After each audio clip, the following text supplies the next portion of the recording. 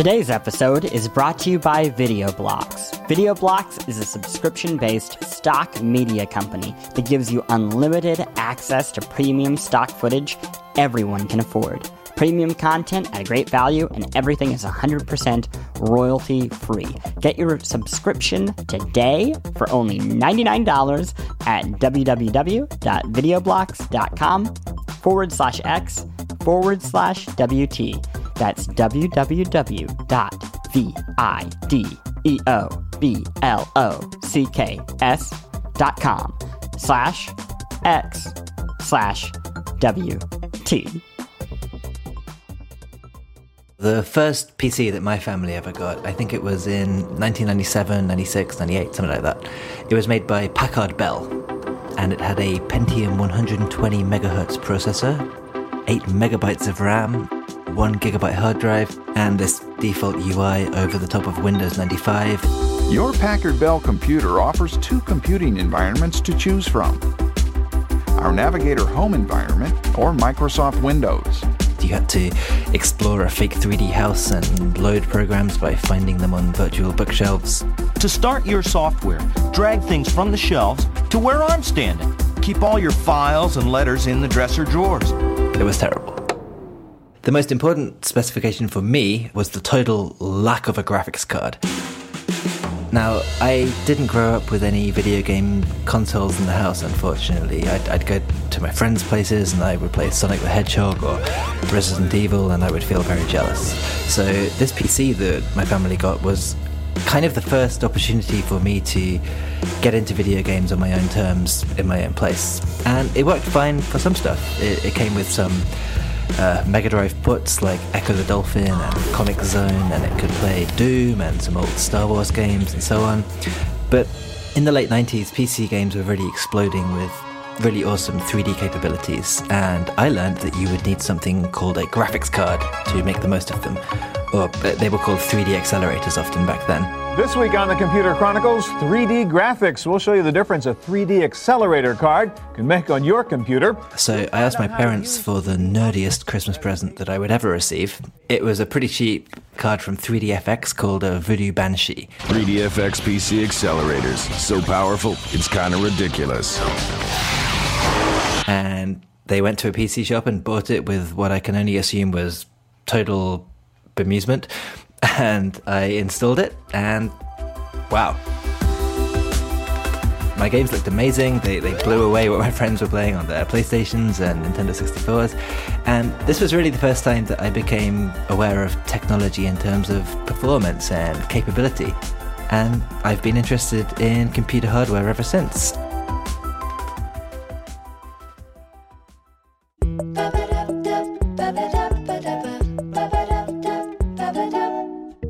Hello and welcome to What's Tech, a podcast from TheVerge.com. I am your humble host, Christopher Thomas Plant. I am joined today by my friend and colleague, news editor at The Verge, Sam Byford. How are you doing today?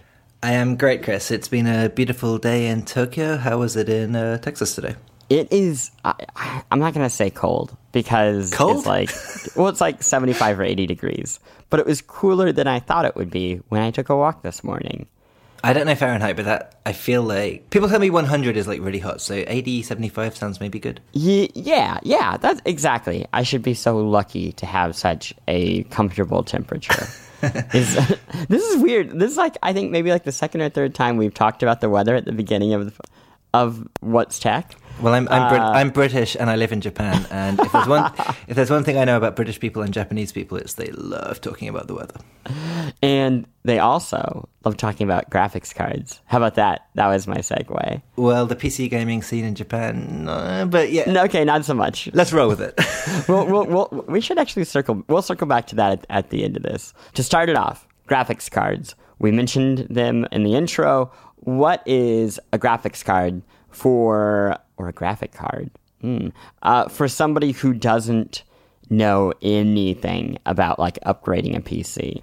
Okay, so graphics cards are, as you may have gathered from the intro, they're a piece of technology pretty close to my heart. At the simplest level, they're basically the engine that powers video games. Now, when we talk about a graphics card, we are usually talking about PCs, because a graphics card is a flat circuit board that you slot into the PC's motherboard. So that's why they're called cards. But the important thing is on that card is the GPU, which is a graphics processing unit. And it's a type of processor that's kind of, in some ways, it's secondary to the CPU, which is the main processor of a PC, but it handles the video output. And so it's more or less essential for modern video games and some other types of video-heavy software. And, of course, other devices like games consoles have GPUs as well. But the graphics card is the thing that you slot into a PC to run your games at like beautiful resolutions and high settings and so on. So when were these first made available for people like us? Like I imagine they existed in, I guess, professional senses before that. But when did a graphics card become, I guess, consumer friendly? Yeah, so like you said, video hardware has been around for a long time. But in terms of there being an industry for a dedicated graphics card that you would buy to upgrade your PC, or a thing that you would base a PC buying decision around, I would say it really took off around the mid to late 90s. The term GPU was actually sort of coined by NVIDIA in 1999, but before that they were generally called 3D cards or 3D accelerators, and the market leader in the mid to late 90s was an American company called 3DFX.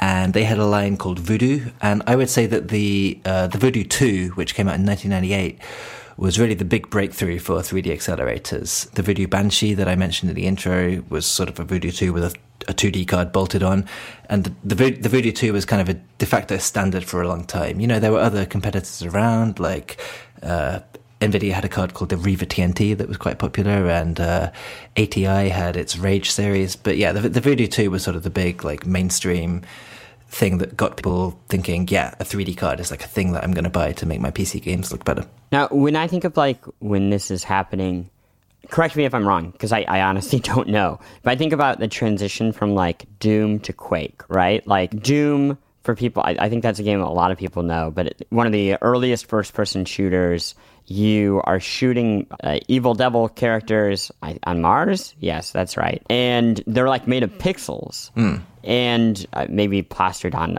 a single slide, essentially. They're 2D, even though you're in a 3D space.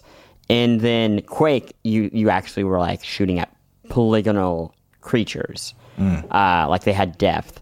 Is that like when GPUs started being like necessary, essentially, as those sorts of games became more popular? It wasn't necessary to have a GPU to run Quake. Like I would say your characterization right then is definitely accurate in that Doom was like, and to be clear, Doom and Quake were made by the same companies, right? And you know, John Carmack is a programming genius who at the time did things that nobody else was doing. So yeah, Doom was a groundbreaking game for its sort of like semi-3D nature, and Quake was groundbreaking because of its fully 3D nature.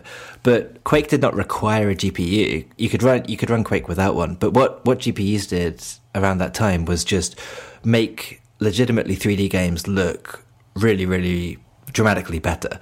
So there were techniques like, you know, texture filtering, for example. I mean, if you think of how 3D games on the PlayStation 1 looked, where, you know, they would be in 3D, but you would look at a wall or a floor, and the textures would be made up of, you know, discernible square pixels. The kind of thing that a GPU would give you is the ability to sort of like, you know, filter that to make it a little like soften the edges and make it look a little more naturalistic. So yeah, and of course, first-person shooters were the main beneficiary of 3D cards, I would say, in the late 90s. It's easy to forget now with games like Halo and Destiny and so on, but first-person shooters were totally a PC thing in the 90s. Apart from GoldenEye, which is dubious whether it counts or not, the whole genre was totally a PC thing. And I think given that they were the most sort of popular 3D visually impressive games, that was sort of the main driving force behind GPUs. Like my first memory of even knowing that these were a thing is I remember reading an issue of Games Master, which was a British video games magazine, and they had a review of this Star Wars game, Jedi Knight, and there were two tiny little screenshots, and like the same screenshot, but it was like the size of a postage stamp, literally, and it said like without a 3D card and with a 3D card, and then the caption was, Jedi Knight will be the first game that will convince you to buy a 3D card, and like I could not tell the difference at all because the screenshots were tiny, but that was what placed the germ of an idea in my head that like, hey, this is going to be a piece of technology that's going to be really important for anyone sort of interested in the progression of video game technology. So in every computer that we have the CPU, right? Like the general processor. Yes. For a certain age, people hear the phrase like Intel inside, and that is referencing the CPU. Not that everything is Intel, but I feel like that was the first time that I understood that there was something in my computer, basically, as a small child. What is the difference between a CPU and a GPU? Because you mentioned you don't have to have a GPU. You don't have to have a graphics card, essentially. Right. So in theory, like most of what a GPU can do could also be done by a CPU. It would just be way, way slower. And for a video game, that's a problem because you need to maintain a high frame rate, right? So they sort of work in tandem together. GPUs they're structured with a lot more cores than CPUs. So if you buy a PC or a phone, you'll hear about it having maybe like a dual-core processor or a quad-core processor or maybe even an 8-core processor. So to give you some idea, NVIDIA's latest GPU, the GTX 1080, has 2,560 cores. And the high number of cores on GPUs makes them well-suited to working together on processing the same sort of task, which is good for performing complex calculations needed for things like 3D graphics. So obviously none of those thousands of cores are anywhere near as powerful individually as, you know, the 2 or 4 or 8 that you'd find in a typical CPU. So CPUs are more general purpose, and they're better at solving the typical maths that you need to run regular computer programs.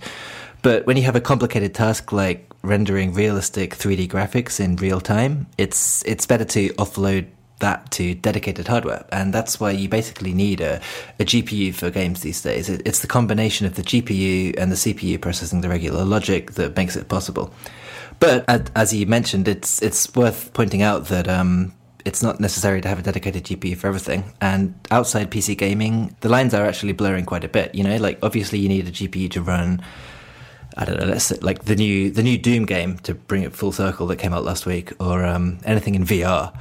But most consumer laptops, if you buy, I don't know, like an average MacBook, for example, that will have an Intel processor that integrates video performance into the CPU. They call it Iris, which is a form of integrated graphics that is, you know, it's not a dedicated piece of hardware. It's just inside the kind of overall CPU chip. And in reverse, some higher-end computers use GPUs for computing. So the current Apple Mac Pro is not a good gaming PC, but it uses dual GPUs. It's built around that for various computing tasks. So there is kind of an overlap, but the conventional setup is that you have the CPU, and then if you care about running games and video performance applications, you need like a powerful GPU to sort of offload that from the CPU and get good results from that. Okay, let's talk about my favorite thing of all video game things. The awful marketing. How have graphics cards been marketed over the years? Because it's a hard sell, right? Like, people didn't know if they needed it. They're incredibly expensive, or at least they can be. And they essentially what you're buying is like a chunk of, you know, metal and bits. So how did they convince people to buy it? Well, first of all, I mean, I think in the early stages, it was still a pretty niche thing, right? It wasn't like... Yeah. Like, they're not selling the iPhone. They're selling to people who kind of want to buy crazy graphics. But the way to sell crazy graphics to people that want crazy graphics is to give them crazy graphics. In the late 90s, you know, computer-generated rendering was kind of a novelty still, right? Like, you know, Toy Story had just come out and so on. I don't know if you've seen this. I'll always remember this issue of Next Generation magazine. And the cover, it was dominated by this blurry alien from the original Unreal game. And it had this caption over the alien, and it said, "Yes, this is an actual PC game screenshot." It's hilarious, and it's embarrassing to look back on now. But that kind of thing was a symbol of, you know, graphical processing power. So as you can probably imagine, the graphics companies sort of like just doubled down on that. And, you know, they would put their cards in these gigantic boxes with just ridiculous, you know, scantily clad women and like frogs riding mechs and wizards with crowns and like semi-accurately rendered beards and so on. I can't explain this as well as my good friend Rich McCormick did last year on a post on The Verge. He used to be an editor at PC Gamer, and now he is my other colleague in Japan. I would recommend anyone who wants to know about graphics card marketing, search for Remembering the Lost Art of the Graphics Card Box on The Verge. And you will find some horrific imagery. You will find some incredible stuff. There is like a flying tiger and beards and frogs and men drowning in dubious liquid and so on. It's all very confusing, but I highly recommend checking it out. Don't search for dubious liquid, whatever you do. Well, I think I believe Rich described it as Shitty Texture Island in the background, and it was the sea surrounding Shitty Texture Island. So. Oh my gosh. Okay, you mentioned the new NVIDIA card, which is kind of what prompted this entire podcast. So I like you fell into, I would call it kind of graphics card hell, where I really love pretty graphics. I would like to say I will say that is not the only thing I love about video games, but if it's available, it's hard for me not to pine for it. Right. Like, that to me is the worst part about graphics cards, right? Like, you know it could be better. Like, and that, I don't know, that like gets underneath my skin, which is like so privileged. I think there's two sort of aspects to, if you're really into PC gaming, there's two aspects to it, right? There's like the games that you're playing, but there's also the kind of personal relationship you have with the hardware. Like, because a lot of PC gamers build their own PCs from scratch, right? You know, they're like deciding the case and the motherboard and the things that slot into it. And so, yeah, it's like if they kind of, if you get bad performance in a game, it's sort of like it hits you in the heart. You know, you're like, how can I fix this problem that I'm having? So yeah, like it's sort of it's an emotional thing beyond the level of just the game itself. Yeah. Well, I guess you kind of like jump off that. How long is a graphics card relevant? Like, for let's say for the average person, and then let's say for like the hardcore like PC super fan. So yeah, like as you alluded to, it's really subjective. It really depends what you want out of it. So, you know, like I play PC games. I would not consider myself a super hardcore PC gamer. Like my gaming PC has a AMD R9 270, which it was a pretty mid-range card even when I bought it like nearly 2 years ago.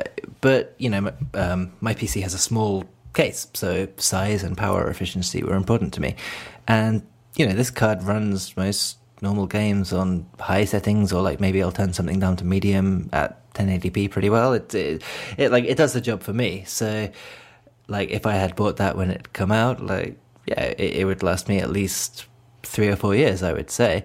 But like you said, there's a lot of people that that's not their priority, right? Like the whole point of getting into the hardware is sort of to make sure that you're on the bleeding edge, make sure that you can kind of get as much performance out of your hardware as possible. So that people like that probably don't care about size or power consumption, and they will probably buy the most expensive thing available at the time that they build their system.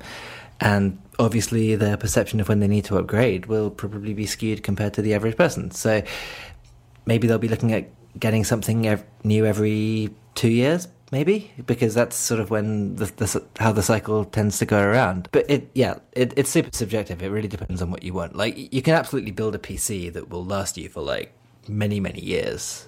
But if you're into it for the sort of pure love of the hardware, you will kind of want to be comfortable with the idea of just moving on like fairly regularly. Yeah, and they make it tough now because it seems like every time a new GPU comes out, they like show charts and they're like, yeah. If you're using the top of the line right now, you're getting half the frame rate at maximum settings. And it's like, oh, really?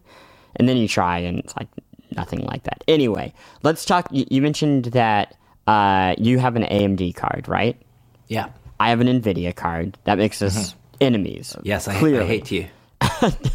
Tell me about what is this? What is the NVIDIA AMD beef for people? I wish you'd told me this before I started recording the podcast, because I'm very tempted to just, cut it off right now. No. So like I have things with NVIDIA as well, and it's like NVIDIA is basically the market leader right now. And going back to the 90s, I remember the big beef used to be Intel and AMD, and that was a time when CPUs were pretty important for gaming performance as well. You know, these days, like the GPU is you can have a really old CPU and a really new GPU and still get pretty good performance. But in the 90s, like you kind of needed both. You would need a GPU and a good CPU, and AMD for a while actually outperformed Intel. Like I remember having an AMD Athlon, which I thought was great back then, but Intel really outpaced AMD in the CPU field throughout the 2000s, and AMD is not super relevant there right now. But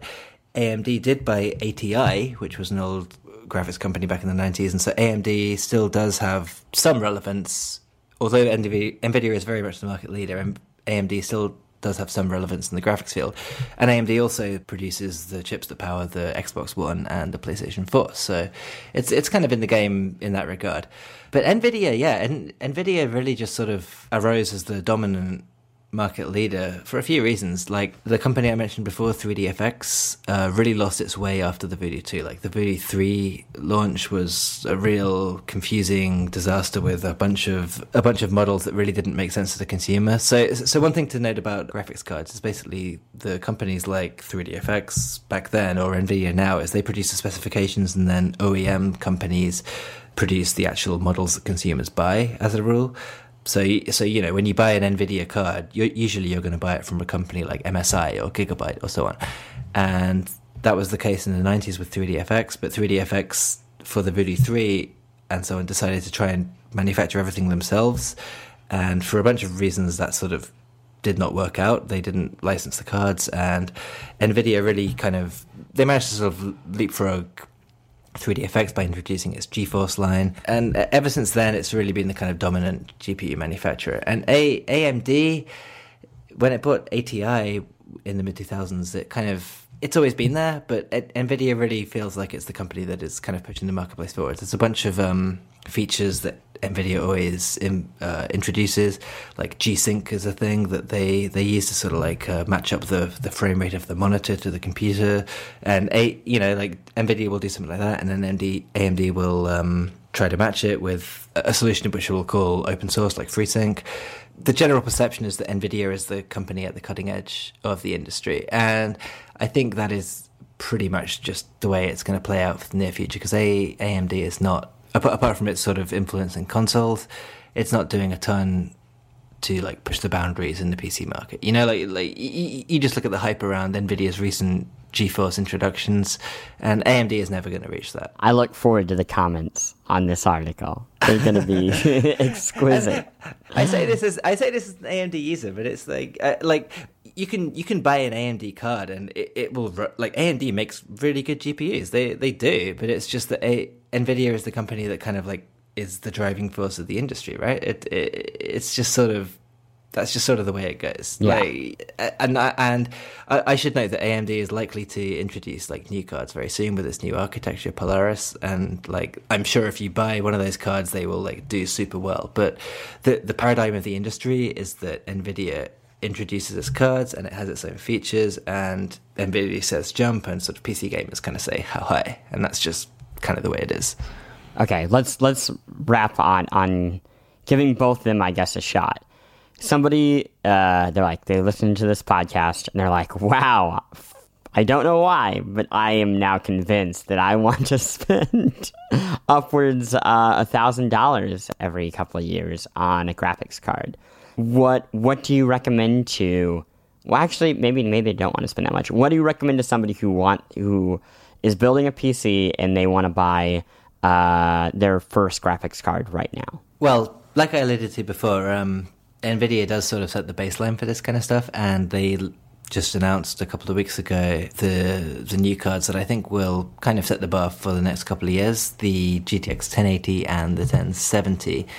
And, 2 years ago they announced the 980 and the 970, and I imagine the 1080 and 1070 will do much the same. So NVIDIA says that these two cards outstrip the performance of its current highest end cards, which are like super expensive, like the Titan line, the Titan X, the 980 Ti. But the 1080 comes in at $599 and the 1070 is $379, which I think makes them pretty aggressively priced given that they will be the best cards in the market, assuming that they perform as well as NVIDIA says they do. So I think, I don't know, like, so for those who don't know, the way that these cards are developed is it's pretty hard to like manufacture these to the high specifications and like get everything perfect. So, you know, NVIDIA will make the 1080 and it'll make a bunch of them on its factory lines, and not every core will, you know, not every core will come out perfectly well, right? So, like, because of the yield rate. So the way it kind of like bifurcates the line is it'll have the 1080 and then below it will be the 1070, which will be made the same way as the 1080, but it'll have a slightly lower tolerance for the number of activated cores. So as long as it meets like a certain line, the 1070 will be a successful 1070 and the 1080 will be a successful 1080. So we don't, the thing is we don't really know like what that line is for the 1070 yet, but from what NVIDIA has said, that is going to be like a really, really powerful card in itself, and it's only going to be $379, which is, you know, like that's more than a PlayStation 4, but for someone building a PC, I think that's going to be a pretty good value, because right now the baseline card that NVIDIA, or well, not NVIDIA, the baseline card that Oculus and HTC recommend for VR, like for the next few years, is 970, which is sort of the equivalent to the 1070 that NVIDIA launched 2 years ago. So I think if you're building a new PC and you buy a 1070, chances are that's going to be a fairly inexpensive option that's going to last you. It'll certainly give you very good VR performance today if that's the thing you're interested in. But more importantly, perhaps it'll last quite a while. It'll give you like quite a few years of leeway. The 1080, I would say, if you're really comfortable spending $600 on a graphics card alone without the rest of the PC, then that's the one to get if you're really concerned about performance above all else. And you know, like if for the angry commenters that you alluded to that may come later, perhaps they should wait for the latest AMD Polaris cards that are going to be announced at some point this year. But yeah, like I think really the average person should be looking at getting a 1070 when that launches, which is going to be later this summer. And probably reserve it if you're thinking about doing it. At least that was my experience. I bought a 970 2 years ago or whatever, and those things sold out fast. Yeah, that's another thing that NVIDIA is sort of making this a little more difficult than it should be, because they're, well, I don't know, like maybe they have their problems on their end, but that they're releasing these cards initially as Founders Editions, which basically means the reference card that NVIDIA builds themselves, and they're going to come first before the models made by other companies, but they're also charging more for, you know, the Founders Edition. So it means that you're probably going to have to wait a while if you want to be able to buy one of those initial editions,